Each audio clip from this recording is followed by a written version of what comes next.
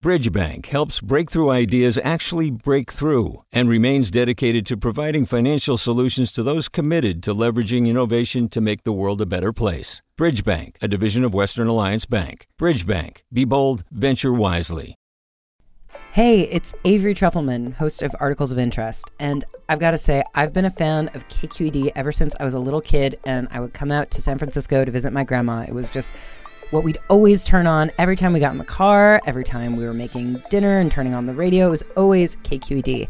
And then over the years, I've become a massive fan of KQED podcasts because this is local reporting at its best. These are answers to questions you've always wanted to know, interviews with exciting, unusual voices, necessary journalism, all told with love and care and artistry. And did you know that a majority of KQED's funding actually comes from members? It's just people like you and me supporting the programs they love, while also getting access to cool events, behind-the-scenes footage, and so much more. If you want to sign up and be a part of this amazing community, visit donate.kqed.org/podcasts to become a member today. That's podcasts with an S.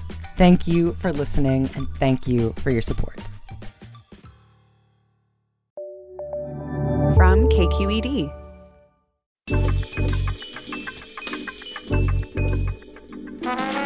Hey there from KQED Public Radio. This is Political Breakdown. I'm Marisa Lago. And I'm Scott Schaefer. And today on The Breakdown, yes, we are just days away from the state's second ever gubernatorial recall election.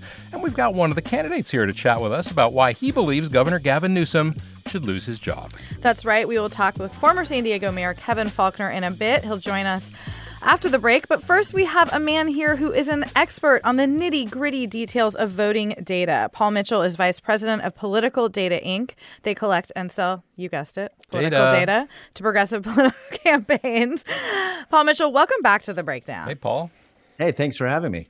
So we are, as we said, just days away from this election. But of course, elections don't just happen on one day. And so we already have a lot of data coming in about who is voting, not necessarily how they voted. Tell us what you're seeing so far in terms of early ballots coming in and how it looks for Governor Gavin Newsom. Yeah, so, unlike decades ago, it isn't election day. Even the 2003 recall, there were only 3.2 million ballots mailed out to voters. Wow. This election cycle, we had 22 million ballots mailed out to voters. And we're able to witness these returns coming in on a day-by-day basis because our company is able to go get the voter IDs of people whose ballots have been returned and then process those. And we actually have been, for the last few election cycles, just kind of reporting these out, making them public. So people who are into politics or reporters or the campaigns can kind of dive into this data. And so far, we're actually at 30% turnout. And that's really, really meaningful because a lot of folks who were looking at early polling that might suggest this be a real close race, they were expecting low turnout. So if turnout was in the 35 to 40% range overall, you could have the situation where a very enthusiastic Republican voter pool overperforms, Democrats underperform, and they close that 2-to-1 advantage the Democrats currently have. And you could have like a real volatile election and real unexpected results. And so, as you know, that's not what's happening, at least in these early ballots that have been returned. And what does that tell you? Does that necessarily tell you what the outcome is going to be? Yeah, should Gavin Newsom breathe easy? Yeah, or does it just say, no, the Democrats are voting early for some reason? Yeah, so a vote counts the same, no matter if it's mailed 2 weeks early or, dropped off on the day of the election or voting in person on the day of the election. So nobody should rest too easy just yet. And there are pools within the Democratic base that haven't turned out yet. Seniors, over half of seniors have returned their ballots, but among young people, it's around 15%. So 18 to 34-year-olds, there's 6 million of them, and they're at about 15% turnout. Latinos also are underperforming as a share of the electorate. Right now, they're at 20% turnout, but white voters, and especially like suburban white older voters, are around 40% turnout. So there's still a lot of the electorate out there. However, as we get closer to like a 50, 60% turnout number, it becomes really that Democratic advantage is so baked in, it becomes hard for the no side in the Republican base to really have that overwhelming impact on the election. And that information you had just a moment ago about Latino voters and younger voters, is that atypical of elections, or is there something? Yeah, like, are we seeing the kind of typical people vote? Because we know that not everybody votes. So this every time. This is a very uniquely California thing, right? Over the last few election cycles, we've learned that in California, our elections have this time function. And it used to be that early on, it would be Republicans voted early, largely older, whiter homeowners. We used to joke it was people who knew where they kept their stamps. And then as you got closer to the election, you'd see more Latinos and younger people voting. And that was the arc. And it created what was called a blue shift, where those votes counted later actually tended to be more Democratic. And those votes that were counted on election night from all those already processed ballots were more conservative. We're still seeing parts of this function. So we're still seeing young people and Latinos slower to return their ballots. What's unique is that we're seeing a high turnout from still much more older, wider suburban voters, but they're the Democratic pool of those voters. And it's the Republican pool of those voters that either is not voting or is kind of self-selecting to vote later in the process. So it's an interesting way that the electorate has changed in just the last couple election cycles, largely because of the messaging around 2020. So one of the concerns for Democrats, I mean, the biggest concern has been turnout. But I think for everybody, I mean, you want to see as many people kind of weigh in. Are you surprised, looking historically, that we are seeing, some almost a third or whatever of ballots already in a September election in an off year? Yeah, no, it is one of those election cycles where honestly, if you'd brought me on the show a month ago, I would have said turnout like 50% seems like a lot. Not only is 50% a lot, but it's 50% of an electorate that has grown so much. It's 22 million people. 50% of this electorate would be like a presidential election cycle in 2004 or something like that, or 2008. So the idea that this many people return their ballots and do it so quickly, I think was definitely an outlier. People who were saying that were kind of getting the funny look, like they were just kind of partisan shills. That really the rational people would have expected under 50% turnout and not to be in a position with essentially a week's worth of ballots to come in plus election day, that we would already be at 30% turnout. And when you look at this by county, Target Book sent out some county tabulations, and you look at the turnout in LA, it's about 23% returned so far. SF is 35%. Is that pretty typical? I mean, why do Angelenos, do they just have so much going on in their lives that they don't get around to voting till later, or do they just vote at smaller numbers all the time? Well, it's really interesting because the LA County voting pool is actually larger than the Bay Area voting pool, but the Bay Area voting pool is actually more voters on election day. It's been a consistent trend. And so it is expected that LA is going to kind of underperform their strength of the overall electorate. And so those kind of numbers don't surprise me. I think that's the kind of thing that we've come to expect.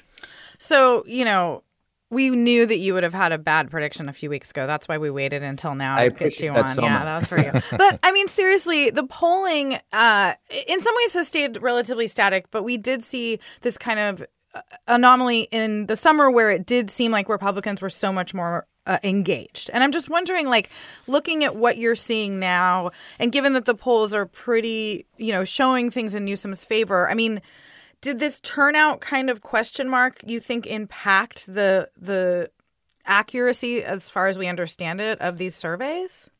So there's a couple of things that you said that were interesting. One is you did say that the polling's been fairly static. And when you look at the polling and the line that says all Californians are all registered voters, right, on that metric, this thing has been a dog for months. There's never been a time where that became really close. When it did get close was about 6-7 weeks ago. Some polls, particularly, I think the most meaningful to me as an observer and reader of polls, is that IGS poll out of Berkeley, run by Mark DiCamillo, former director of the Field poll. When he said this was a 47-51 race, I remember I was walking my dog. It was like 5 a.m. I saw it and I just stopped.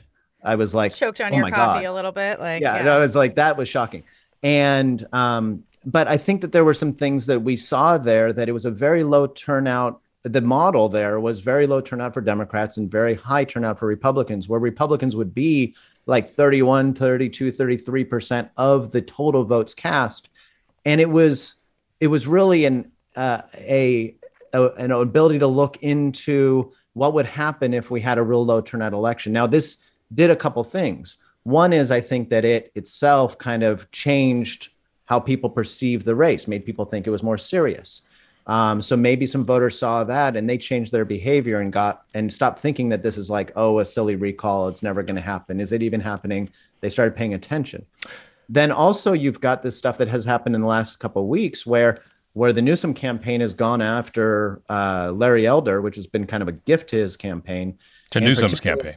Yeah. And the particularly the messages around choice, like the fact that this Texas abortion case, essentially the Supreme Court, like kind of dropping the ball on Roe v. Wade and letting that case go, has polarized the electorate. And this is something that will be the final chapter, I think, in this recall, a recall that started on illegal immigration, converted to COVID, and now the end game we're on abortion.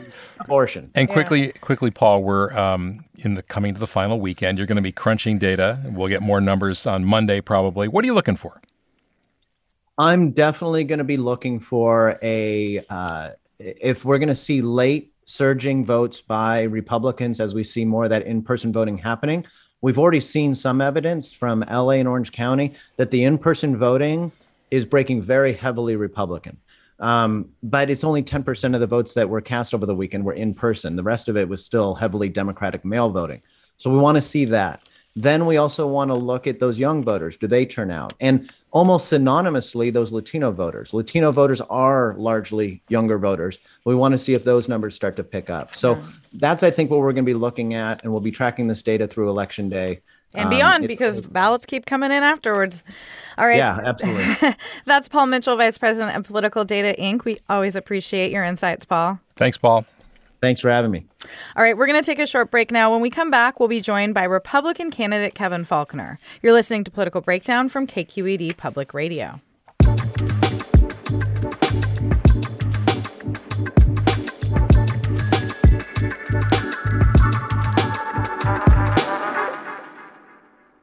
Do you love learning about the San Francisco Bay Area? Its history, its people, its unique blend of cultures? Then you should check out the Bay Curious book. I'm Katrina Schwartz, editor and producer on the Bay Curious podcast, and I'm here to let you know that for the month of May, we've worked out a sweet deal for KQED podcast listeners. Right now, you can get the Bay Curious ebook for $1.99. That's right, $1.99. Just search for Bay Curious wherever you get your ebooks or find a link in our show notes. This offer does expire at the end of the month, though, so you'll want to act on it fast. Happy reading.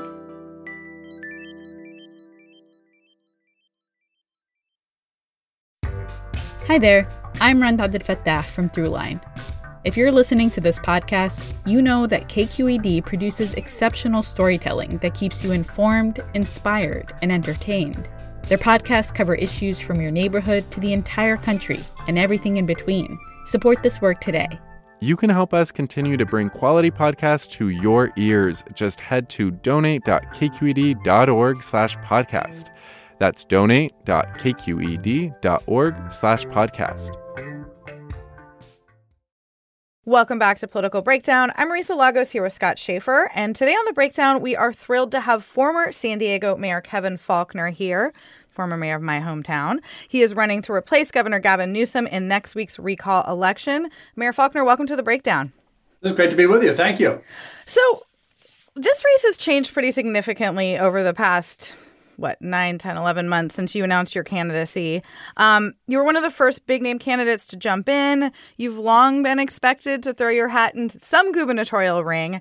I'm just curious, what's your take on how this race has progressed over the year, given the attention one of your opponents, Larry Elder, I don't know, is opponent the right word in the recall, but is getting, and just, February to September in 2021 politics is like a lifetime. It is, and it's certainly a unique situation in the recall. But I'll tell you, having just finished a statewide bus tour, there is a lot of enthusiasm for this recall from folks from all parts of the state, all walks of life, Democrats, Republicans, Independents, and what they want is they want a change at the top. And one of the things that I offer certainly is somebody who has the experience, who successfully managed the second largest city in our great state, but he knows how to bring people together to solve problems. That's what I was known as mayor of San Diego, whether it was what we did on reducing homelessness by double digits, keeping our cities safe, focusing on infrastructure. Somebody who can do that, and bring Republicans and Democrats together. I think what we're seeing with Larry Elder is that he started, certainly as he jumped in, with a large base from a national radio audience. But when folks are actually seeing his positions and how wrong they are for California, I think a lot of people are having second thoughts. I wonder, do you feel, he did have that big social media following. Of course, he's got a national platform on the radio and has for decades now out of Los Angeles. Do you feel that either you or, all of us, for that matter, underestimated him? I mean, he does seem to do well in the polling. Of course, as they say, polls don't vote, people do. But what do you make of the fact that this guy who doesn't have any executive experience, he's never been elected to anything, he's never run for anything, running on bringing people together, never run a city, he hasn't really, run much of anything. Yet, there he is. What do you make of it? I think, to your point, to win in California, you have to win by addition. That's how I did it as mayor of San Diego, which interesting data point. The registration in San Diego mirrors that of California as a whole, 24% Republican. I won with 53% of the vote, got reelected with 58. You win by addition. And that's not only how you win in California, but that's, I think, how you need to govern effectively, is to bring Democrats and Republicans together. If you try to, just win with Republicans only, that doesn't work in California. Yeah. All right. Well, we want to talk a little bit about how you got to this place. You grew up in Oxnard, a little north of San Diego. Your mom, we read in one profile, worked as a secretary and attended night school to earn a PhD. I mean, was that something you remember? And how is she balancing that at that time and talking to you as her kids about that kind of work? No, I remember it. I remember it vividly. My mom was a secretary. She went to night school. I mean, look, my mom's one of my heroes. She worked her butt off, got her MBA and then her PhD. And so, particularly when, you have to have a governor that's going to be a champion for working women, who's going to stand up for women's rights in the workplace. As you know, I've been very outspoken and vocal when Larry Elder came out and said it was okay if private employers, in essence, wanted to discriminate against women and ask them if they were going to plan to have kids. That's wrong. And so this is personal to me. And it's personal for, my wife, Catherine's a working mom. And I want to ensure that, California's daughters have the same opportunities as California's sons. And so, again, I think that's why it's so important that you have a governor that understands, it's not about just a talk radio show and you can say things. This is serious stuff, and it requires a serious candidate. And look, I'm proud to be a girl dad, and I'm going to fight for women all across this state. So you were one of those kids who thought they'd get into government pretty early, it sounds like. Your dad was a municipal city employee in Oxnard. What interested you in the work that he was doing? And I understand, again, from one of the profiles, he used to go to the city council meetings, I think, and just kind of you were really fascinated by that. What was it? I did, yeah. I mean, look, while mom was going to school at night, and my dad was worked for the city manager's office in Oxnard, I would be at the back of the council chambers doing my homework. And so, God, I'm sorry, man. I'm sorry. for right or for wrong, that kind of stuff rubbed off, and seeing public comment and, all of that. And so, I just, and both my parents instilled at an early age for me and my sister, you got to get involved.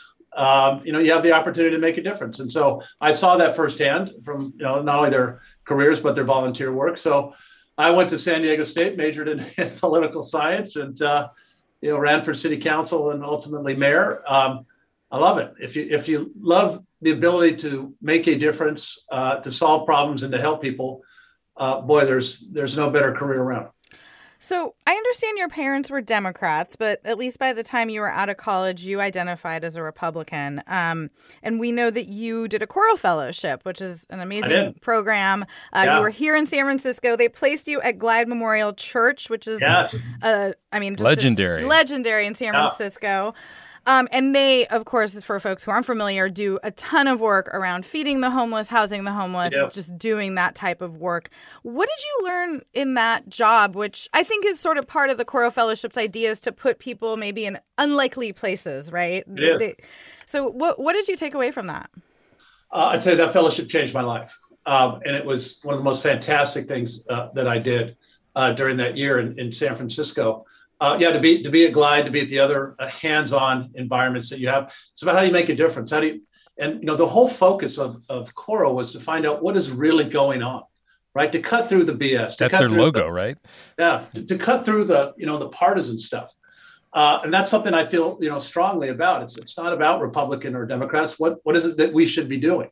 That's how I've run my races and tried to govern as well. And so when I think back on that experience, and particularly at Glide, I mean, the absolute essentialness to, intervene and make a difference.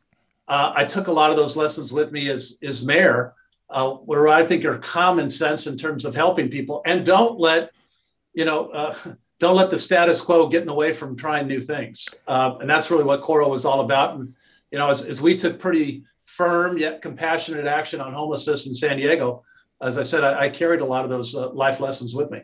Many years ago, I worked for a mayor of San Francisco, and there was a big homeless problem then as well. This is 25 years ago. And I think mayor is one of the toughest jobs in politics because there's no distance. You're not in Sacramento and the constituents are everywhere. You go out to dinner, they're there, your constituents, everywhere you go, your constituents are, right? So and it's, I'm just wondering, now you're running for the top job and you're, as a candidate, your job is to point out the shortcomings of the incumbent. But is there a part of you that sort of, empathizes with how tough these problems are? Of course. Look, absolutely. And anyone that's been in elected office knows it's not easy.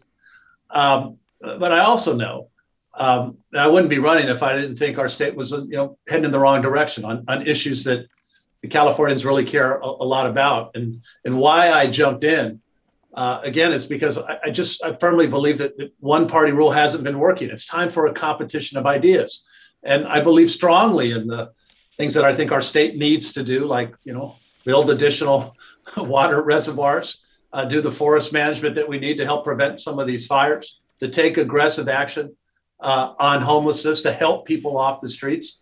And I wouldn't be running if I didn't think that I could bring, again, a solution-based approach that again, doesn't focus on, partisanship, but more about leadership and common sense. There is so much, partisanship and animosity out there. And I think what Californians really want right now is, don't they really care if somebody has an R or D next to their name, is, are you going to make things better? Are you going to make our state more affordable? And like I said, I wouldn't be running if I didn't think that I could do that. Well, let me ask you about something that is still top of mind to so many people, which is this pandemic. Yeah. Everything about it has become so political. And I believe you've promised to remove most of the statewide COVID mandates that the current governor has put into place. You also, though, talk a lot about working across the aisle, and polls do show most Californians support these things. Let's talk about one in particular, masks in schools. Why turn that back if you're elected? And what would you say to the parent of an immunocompromised kid who says, my kid has the right to a safe place, and it's not as safe if everyone's not masked, if everybody kind of gets to pick their own adventure on that issue? Yeah, let me say first and foremost, I want everyone to get vaccinated. I'm vaccinated. My family's vaccinated. That's how we get over this, is to get everyone vaccinated in California. I also know that it's very difficult to mandate your way out of COVID-19. We want to prevent this pandemic from being endemic. And one of the biggest things I think that we can do to help is knowing that the facts on the ground are different in different parts of the state. And so one of the things that I've been pretty outspoken about is I don't believe in a state as large and as diverse as we are, that we should have a one-size-fits-all policy coming out of Sacramento.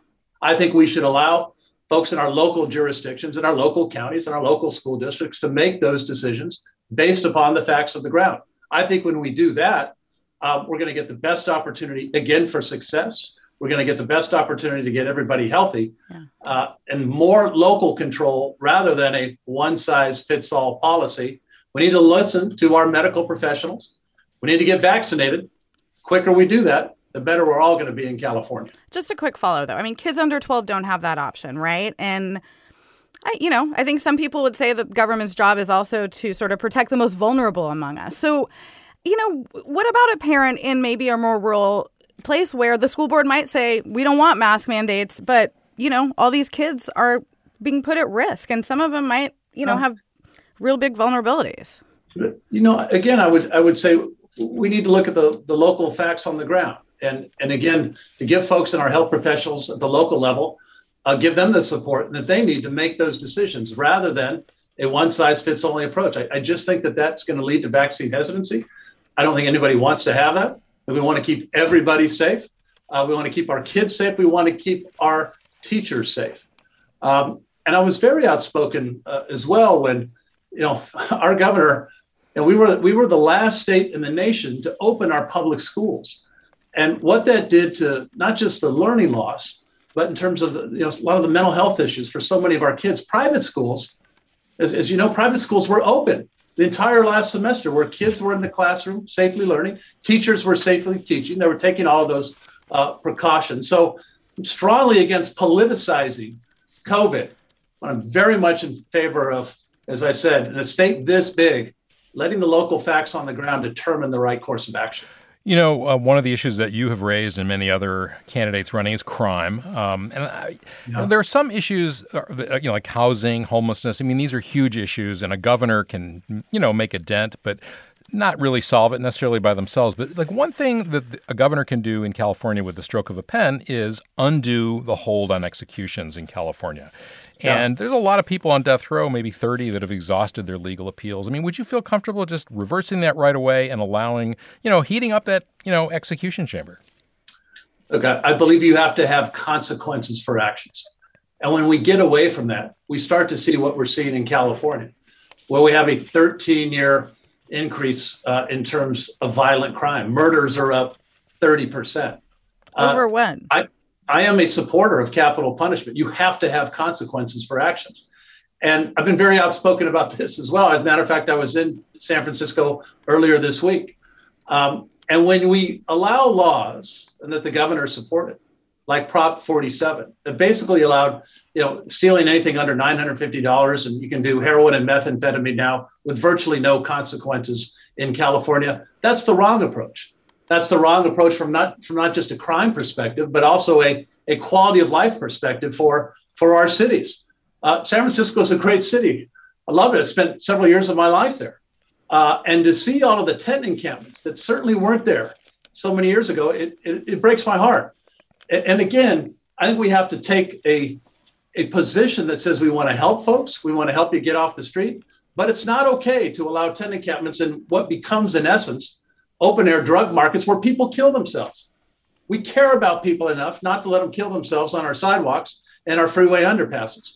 And so that type of action that I took as mayor of San Diego, again, where we're going to set up a shelter system, because I believe that every human being has a right to shelter.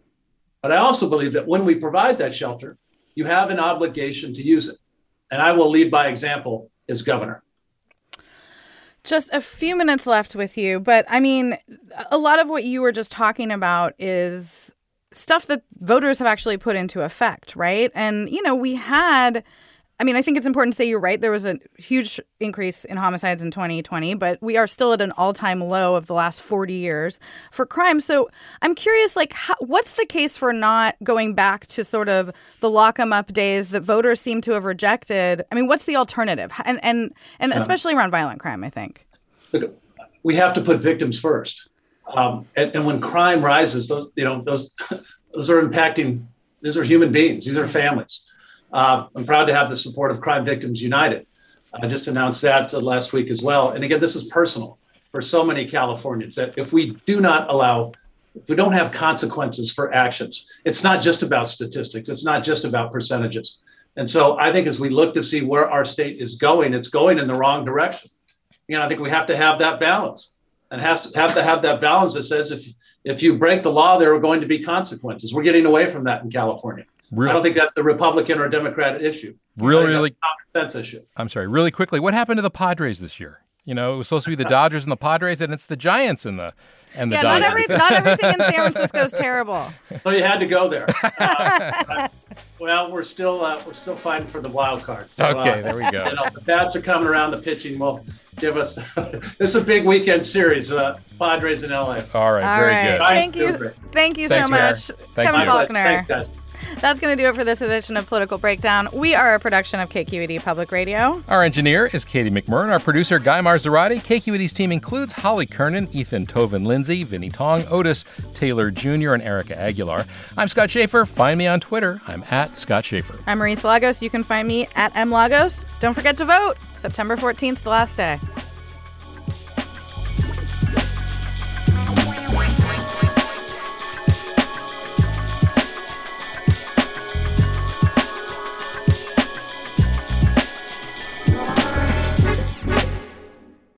Hi, I'm Sasha Coca, host of the California Report magazine. Every week, we bring you stories about what connects us in the giant, diverse Golden State. Because what happens in California changes the world. I love this place. We were once seen as like the place to be, California. The land of milk and honey. That's where you go to Sunshine State, but we just have challenges right now. KQED's California Report magazine. New episodes drop every Friday, wherever you get your podcasts. Hey there, this is Brittany Luce from NPR's It's Been a Minute. KQED's podcasts like The Bay Curious, Mind Shift, Right Nowish, and more all tell the stories of the Bay and beyond with reliable, human-centered journalism. They aim to inspire, make you think, entertain, and expand your understanding of the place you call home. Here's how you can support podcasting at KQED. Showing your support is easy, and you can join Brittany in supporting KQED Podcast too at donate.kqed.org/podcast. That's donate.kqed.org/podcast.